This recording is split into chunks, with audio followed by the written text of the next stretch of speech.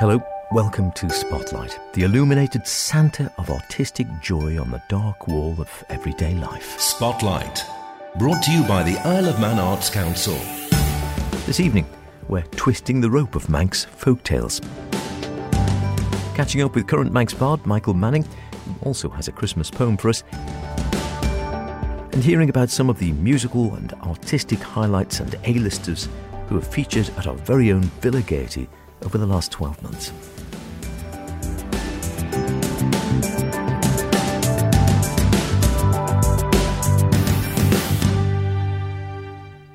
As always, do get in touch with any creative artistic endeavours you may be involved in, planning for the new year maybe, hoping to create or would really like to put into the spotlight. You know the list: poetic, visual, theatrical, musical, literary, mime, ceramics. There are others, I feel certain. Get in touch, spotlight@manxradio.com, or just to me, Howard Kane @manxradio.com. I'll read them all, but do get in touch with some ideas. Let's get creative.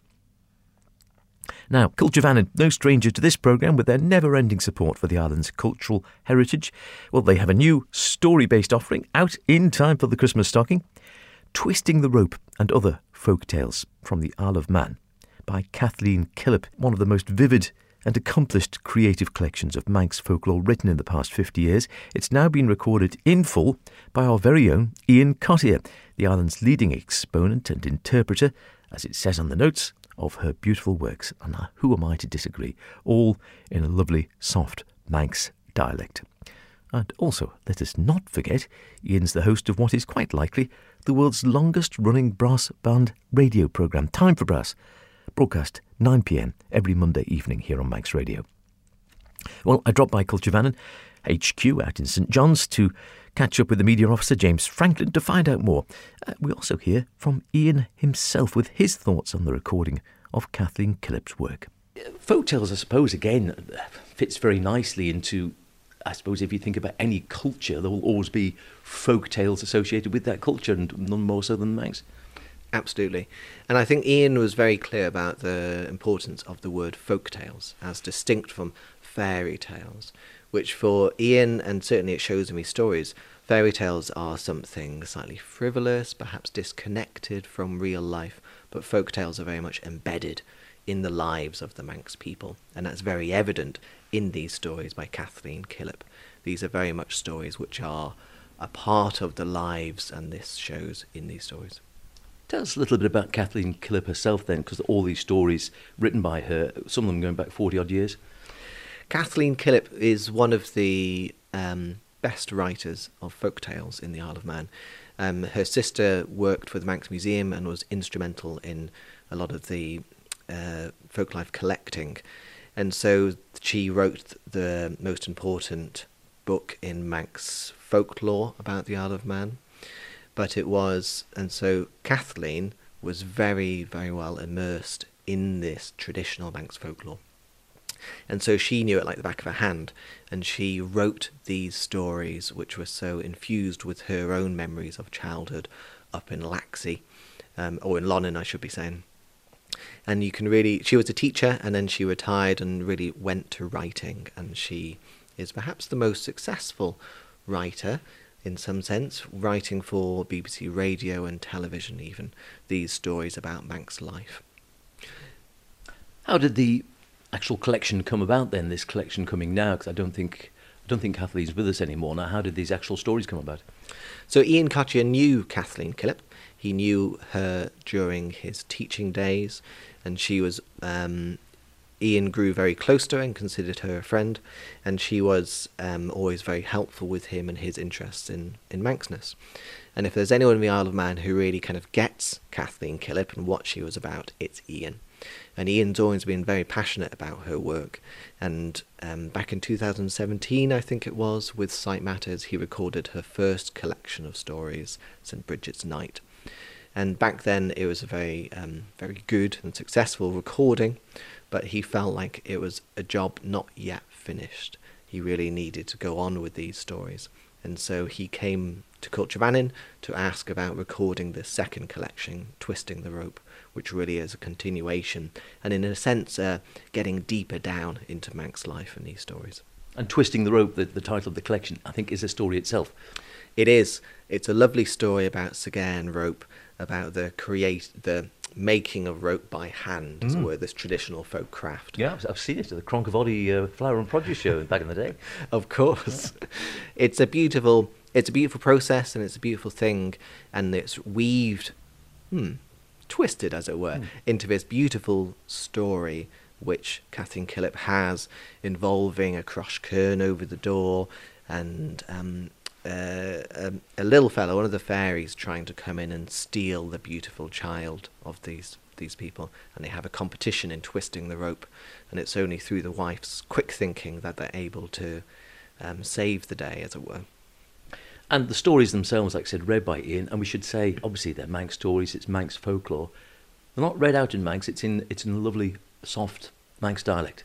Yeah, and it's this thing about them being folk tales and immersed in Manx life. It's wonderful that what Kathleen is doing in the stories and what Ian's doing in his telling of them is that they're not, slaring on this dialect. They're not doing this performance thing. They're just telling it naturally. And the natural way to tell these stories of Manx life is with this soft sort of Manx telling. And it's wonderful, and there's no sort of pretense. They're not pretending to be Manx, and it's just a lovely space to exist and to be in these stories. It's a lovely thing. Now, one that caught my eye looking at it, there are stories covering, it says, everything from all sorts of calendar customs to Begains, I know about those, to the Cabal Ustia, the water horse. The Cabal Ustia. It's sometimes known as the Glastian. It's a horse which you want to be wary of. It'll come out of the river or water, and it will just normally hang about, looking normal or what have you, just to try and tempt you to climb up onto its back.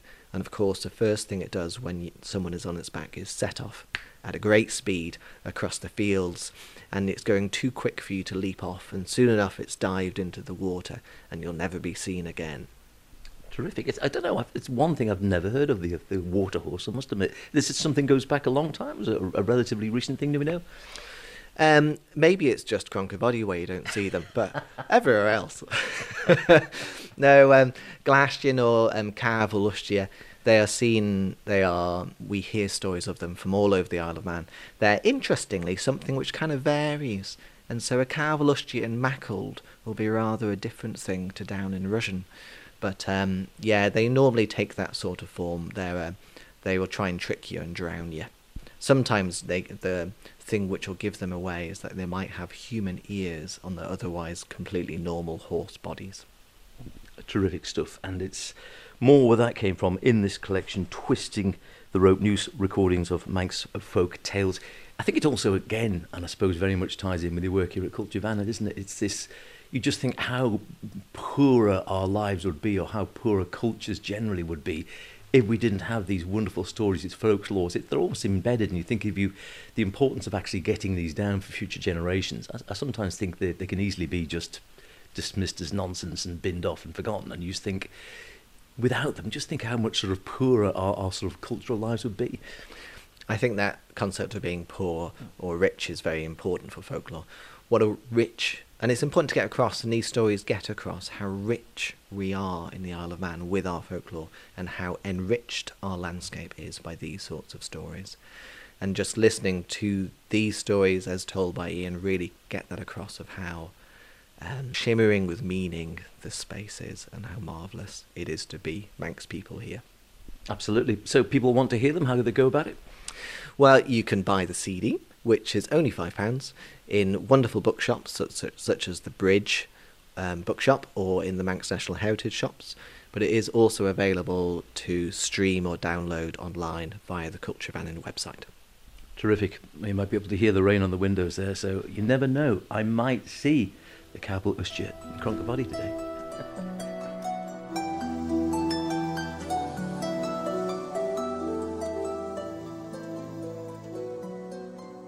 Hello, my name is Ian Cottier, and it was my great privilege to have known Kathleen Killip very well.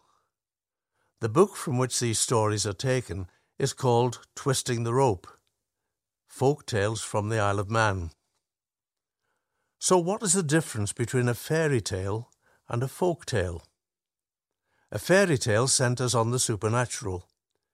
It is peopled by beings that have few, if any, human attributes, other than a liking for interference in human affairs.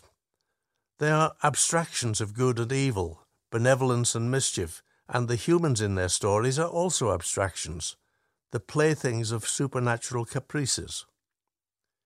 In this tussle between the benign and the malevolent, the good usually triumphs after many travails. Folk tales, by contrast, are peopled by, well, people. Real people, living their daily lives. People with their tribulations and ambitions, their pleasures and their anxieties, their capabilities and their needs. People getting on with the tasks and meeting the challenges of day-to-day living. People not much different, in fact, from those listening to the story, who may themselves have experienced similar encounters with events that are hard to explain, and which suggest that beyond the familiar, normally veiled from sight, there is another world, peopled by other beings, different, but possessing the same aspects of character and personality. The Munjavega, the little folk, the good people, themselves, and sometimes, just sometimes, these worlds overlap. It is this understanding of country life in a simpler, more uncomplicated age that gives Kathleen Killip's stories their power to draw the reader or the listener into the action. She herself was a country girl. She knew country folk in all their fascinating variety.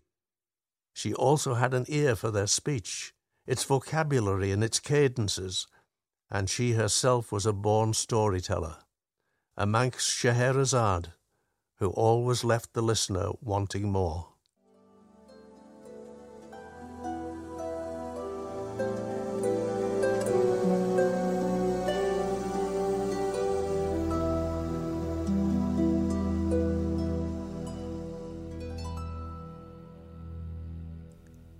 Wonderful stuff. And don't forget, you can buy that CD of the works read beautifully by Ian at the Bridge Bookshop or in M&H shops, or you can stream or download online via the Culture Vannin website. Spotlight, brought to you by the Isle of Man Arts Council. Michael Manning is the current Manx Bard, of course, having taken over the mantle, along with the robes, staff and floppy hat, from Owen Atkinson earlier in the year. Like Owen before him, he's agreed to pop into the Spotlight studio every month or so to tell us about what's been happening in his role and with a new poem. Well, I asked Michael if he felt he'd now fully settled into this unique role and full bardic mode. Well, I don't know about that. I feel slightly less terrified than I did at the end of the summer when I was selected to be the next bard.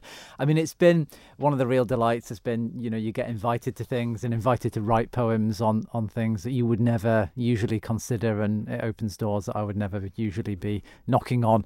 So that's been lovely, and it's been lovely to share poetry in a variety of settings. Had a lovely time at the museum last month. I've been up in the prison for a couple of workshops, just very different settings, and that's been a real delight. That's terrific. And do you ever feel any pressure? Do you think, oh my Lord, I've got to come up with another poem, and I've got to do it by Wednesday? Well, it's funny actually, because one of the recent ones I got asked to do, they said, "Oh, we're a bit late in getting around to asking you. Can you have it to us, by the end of the week in a few days' time?" And there's nothing like a deadline to force some creativity, so you've got to do something. So thankfully when I shared it, they said, "Oh, this is wonderful. How long did this take you?" So I think deadlines can sometimes focus the mind, but I prefer not to be too stressed about it. No, that is true. And the curious thing, again, we were saying that in this very role, I suppose, because it's only a year, it's one of those ones where by the time you've really found your feet and you've settled into it and you've probably got your flow, that's when you're replaced. Yeah, absolutely. And there's so much going on. I've had some wonderful little glimpses over the past few months into the varied poetic scene on the island and all the wonderful poets that are here. But it's still just a little glimpse, and there's so much going on. You can't be involved in everything or know everything that's going on. So there's lots still to explore. Lovely stuff. Well, you've brought another poem where, like before with Owen, we're hopefully going to touch base with you every month or so to hear a little bit more about your role and enjoy a little bit more poetry. Last time, I think we had a lovely piece inspired by a walk up Grebo. Where are we going this time? This time it's something seasonal. So this is something, Christmas related, and inspired by the sort of the Christian elements to the festival. So it's called God with Us. Hark you to the star-heaved heavens, bright they ring. Yon joyous hosts of light, they dance, they sing a beauty through the skies, the promise of an answered hope. At last the victim voices cry, at last a reckoning strong, a last fidelity to the ancient vow to set things right. For long, too long, our seared, sore eyes have wept, anguished as we wondered what kept the saving balm from sight. Have mercy. Oh, how we long for freedom, strong one, Saviour, come. In rescue for our reeling, for our healing, in rugged restitution bring your might. To think that all our tears, all our fears, could be brought to this, that power could be ruined, and with it all our dreams, all that fine, fierce glory stripped away to dregs and dirt and stench of hay, gone. On the bleak hill there's a babbling, a blinding bright opacity for scoundrels and the outcasts, the weak ones and the maimed, a shaken solidarity, a true and torn tenacity, a scarred and raw veracity speaking to the chained. Here there is just tender vulnerability, the parent's scared and trusting hands, a baby's cry, a child held close. The child. Oh, my God, my God. Lovely stuff. The true message of Christmas. Thanks ever so much for that. And just remains for me to say, well, very happy Christmas to you. I hope you don't have to do too many poems and can take a little bit of time off. Thank you so much, Howard. Have a wonderful Christmas. Thank you. Lovely stuff, as ever, from Michael. Great laugh as well. A piece exploring the real roots of the Christmas celebration, rather than the bells and tinsel we all love so much. Speaking of loving so much, there's been plenty of love for some of the amazing acts and events which have graced the stages of the Villa or Gaiety over this last year. Not just the brilliant local talent, but some of the biggest names in showbiz. Well, Christy DeHaven lined up a few key players from the Villa Gaiety complex to ask them what have been some of their personal highlights of the year. My name's Joe Morford. I'm the marketing manager. My name's Sean. I'm the events and programme development manager. And Kevin Madigan, promoter and booking agent. For the Villa Gaiety. Yay! Which is what we're talking about today. Because, of course, I can't believe it. We're nearly at the end of a year. And I should say, by the way, full disclosure, I can barely see my guests because there's so much tinsel on my microphone. Because, of course, it is almost Christmas as well. But you guys have had such a busy year. Sean, what have been some of your highlights this year then? Oh, there's a good few. I mean, I think it's been great because it's been a real eclectic mix. A highlight for me has really got to be the Craig David TS5 show. It was just, I don't know what I was expecting, but just to see the hall, it really was jumping. It was the atmosphere was electric. Kev and I were there. It really just was something. There's something about seeing something come all to fruition, all the hard work, all the back and forth, and then just seeing people enjoy it and get involved. That was a real highlight for me. Oh, Nicola went to that and said it was absolutely brilliant, because I think he wasn't necessarily what everyone was expecting, was he? No, not at all. And it was really like a big party, I'd say. I mean, that sounds a bit cliche, but it really was a big party, and he really sort of touched on the whole nostalgia thing of it, and it was just, honestly, to be there, it was great. You couldn't not help but jump along with it, so it was really good. And he was one of just a number of huge names to play at the Villa this year. Joe, I'm going to come to you and ask who some of your favourites were. I think band-wise, I think James Blunt was probably the best. He was brilliant, wasn't it? He's so good. That's the second time he's been since 2018. I think he was last year. So yeah, it was great to have him back, and he just puts on such a great show. He's such sort of a showman. So yeah, that was great. And also, I think in the theatre, I think Grease the musical was ace. I love that. It was so well supported as well. It was great to see the local amateur Dramatic Society Centre Stage Production put that on, and it was a brilliant show. So they're two of my highlights, I'd say. Amazing efforts they've put into. I'm disappointed, Kev, that so far no one has mentioned McFly, which was easily my highlight gig of the year. I think that was your highlight. What were some of your faves then? Texas, I think. It took a long while to get, and we've been trying for that for about 10 years. And eventually it came round, and I got to meet Johnny McElhone, because it was like, with Altered Images, and then with Hipsway, and then with Texas. So to have 3 big bands was just great. And to actually meet him, I didn't want to talk about Texas, so we just tell me about Hipsway, because they were one of the most underrated bands, weren't they? One album, and it was like, but he was very open, very forthcoming with it, so that was really good. Glenn Tilbrook in the Promenade Suite, doing the Squeeze set. To have someone like that in such a small venue, intimate venue. Yeah, and he always turns on. He doesn't miss anything out either. You get the full set. Supergrass. That was a brilliant night. Supergrass was great. 2 years late. I don't know whether a bit of the momentum died off from their comeback after the big surge of Supergrass coming back. Everybody signed up for Glastonbury, and then COVID kicked in, and we waited 2 years, but it was still a great show. How easy is it? Because you mentioned it's been quite tricky to get some of these acts. Trying to actually nail these guys down to get them to come to somewhere like the Isle of Man, it must be difficult. Yeah, it's very difficult. Some of these shows, they can take 2, 3, 4 years. Gary Barlow was nearly 3 years in the planning to, actually get that show. Wow. It was confirmed, and then to get 50-odd people all together at the same place and get them all here in TT Week with, I think there's 4 tour buses. It was, yeah. 3 or 4 Arctics. But, we've done it. It took a long time. It was worth it in the end. And he loved the Isle of Man and said ace things about it. Yeah, so that's always good. They voted voted it best walk of the tour. They did. Oh, that is so cool. That did. must feel ace, Sean. Yeah, and it was great. And it's like Kev says as well, like you said, sorry, that's why we want to get these acts over. But also, the past 2 years, obviously the pesky pandemic added a new degree to scheduling. But you're right, it's at least 2 years. We're always about 18 to 24 months in advance in terms of planning.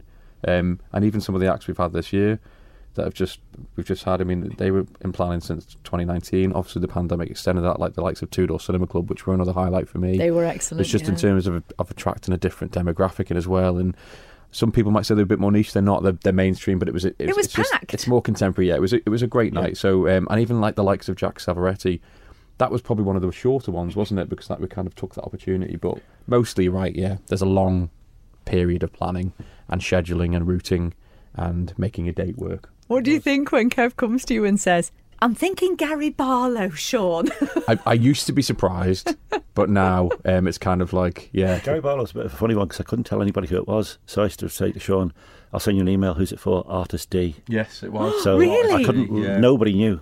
Yeah, so I had to keep that secret for the best part of 2 years. And when we had the Vamps, we had a code name as well, didn't we? We can't repeat that. Yeah, no, we can't repeat Nothing that. No. derogatory to them, but they were a great band. Yeah. So even your staff members couldn't know who these people were. This is insane. Your colleagues weren't allowed to know. I think sometimes when we move it along to a certain point of firming up the contract, it's just we obviously deal with lots of different names and acts, don't we? That Kev brings to us, and some of them come to fruition and some of them don't, and that's kind of at the stage we're at now for 2023. So there's lots of hopefully exciting ones coming up as well. But yeah, it does. It takes a long time. I can imagine, especially persuade them, because it's not just like a drive up the road in England to the next venue. Sometimes it's a day off. Sometimes we do cut it fine to get them here and back for the next night, which can be a bit nerve-wracking at times. But touch wood, out of all the 40-odd shows I think it was that we had planned from pre-COVID, we never lost one. We never lost one show. And no doubt there'll be loads more amazing acts coming up in 2023. Who knows who might be lined up already? Stay tuned.